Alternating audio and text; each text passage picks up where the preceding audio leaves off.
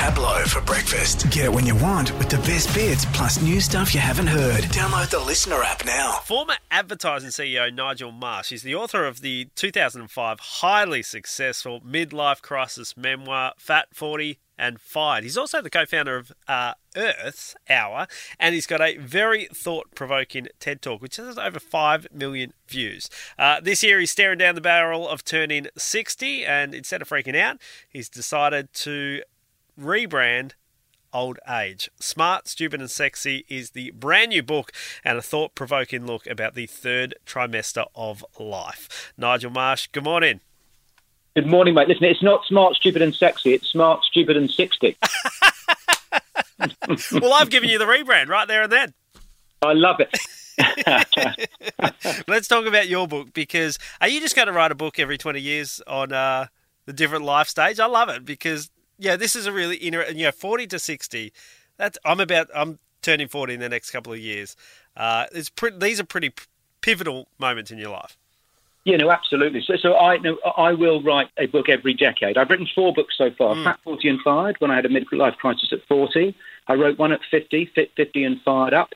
And I've just literally last week published Smart, Stupid and 60. So I will write one every 10 years, as well as other books. I've written one called, it's a bit rude, I hope your listeners aren't offended, called Overworked and Underlaid. No one has ever said, "What do you mean, Nigel?" They always get a faraway look in their eye.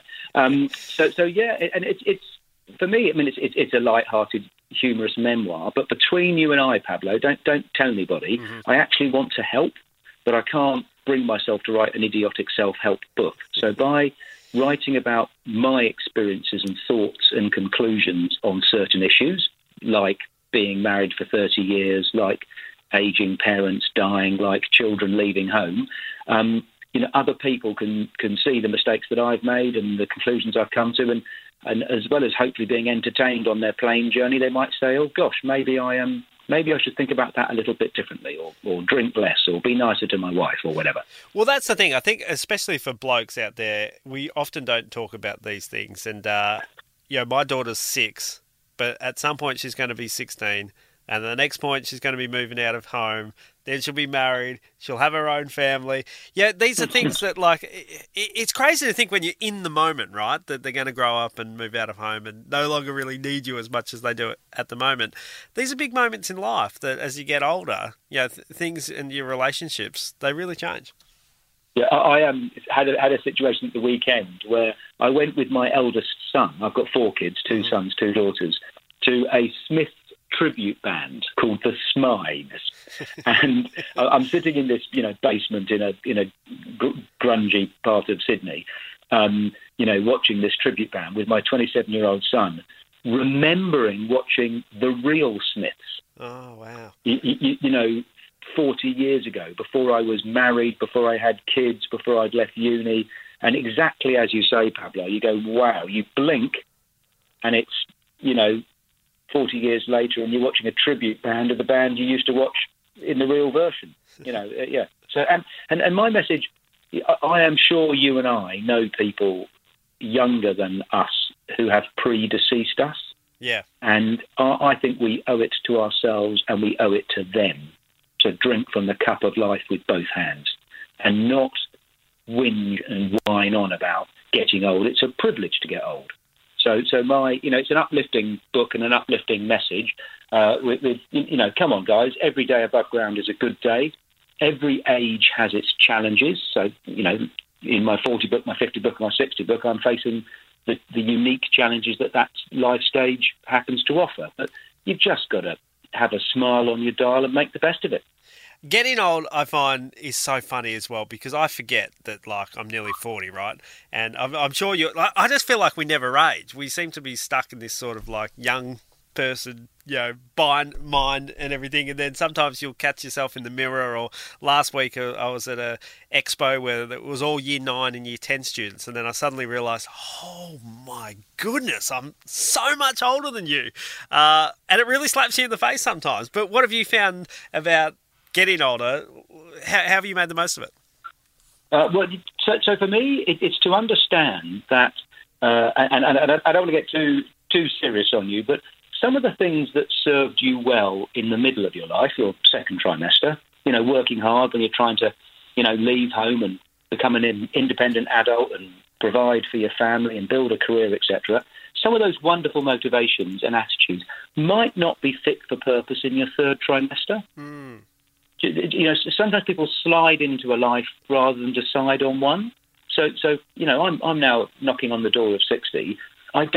If you do, that's fine. But for me, I don't want to work ever harder and go ever faster and get ever more and be promoted. You think conscious living, you're actually, it's a real liberation to think, rather than I have to run ever faster to be able to pay the rent and buy clothes for my children, you think, actually, how am I going to spend the 30 years that I've got left on this planet if I'm lucky? So it's about conscious living and putting the things and people that you love at the centre of your life rather than at the edge.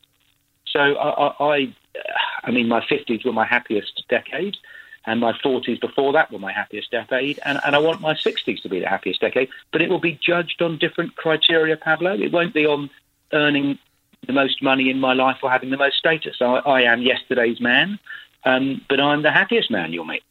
Now, I mentioned this at the top, but your TED Talk, How to Make Work-Life Balance Work, I feel like you were kind of one of the first people to go through the experience of lockdown, because you kind of did an experiment with your wife and your kids being at home for a year, and then what we've just been through for the last 2 years, you must have been fully prepared for it. It was a dry run. Yeah, no, I mean, gosh, everyone's experience of lockdown was different, and some people had awful times, and I'm extraordinarily sympathetic for them. But for me, the notion of not having to go to an office and not having to work in that structured way, that doesn't, if you are a writer, well, I'm sitting in my garage anyway, writing. Yeah. So it was, I don't want to minimise anyone else's pain and troubles. And it was quite difficult because my dear old mum passed away. I write about that in the book. So that was a complication. But yes, the notion of you can't be a corporate hamster and drive in a suit and a briefcase to the office, I'm a world expert at being happy not doing that. Amen. Now, we mentioned kids before. You've obviously got 4 and they've grown up a lot. So what's the difference now between being a parent, say when you wrote your book when you were 40, around my age, to now being 60 and your kids are adults? Well, listen, I don't want to depress you, Pablo.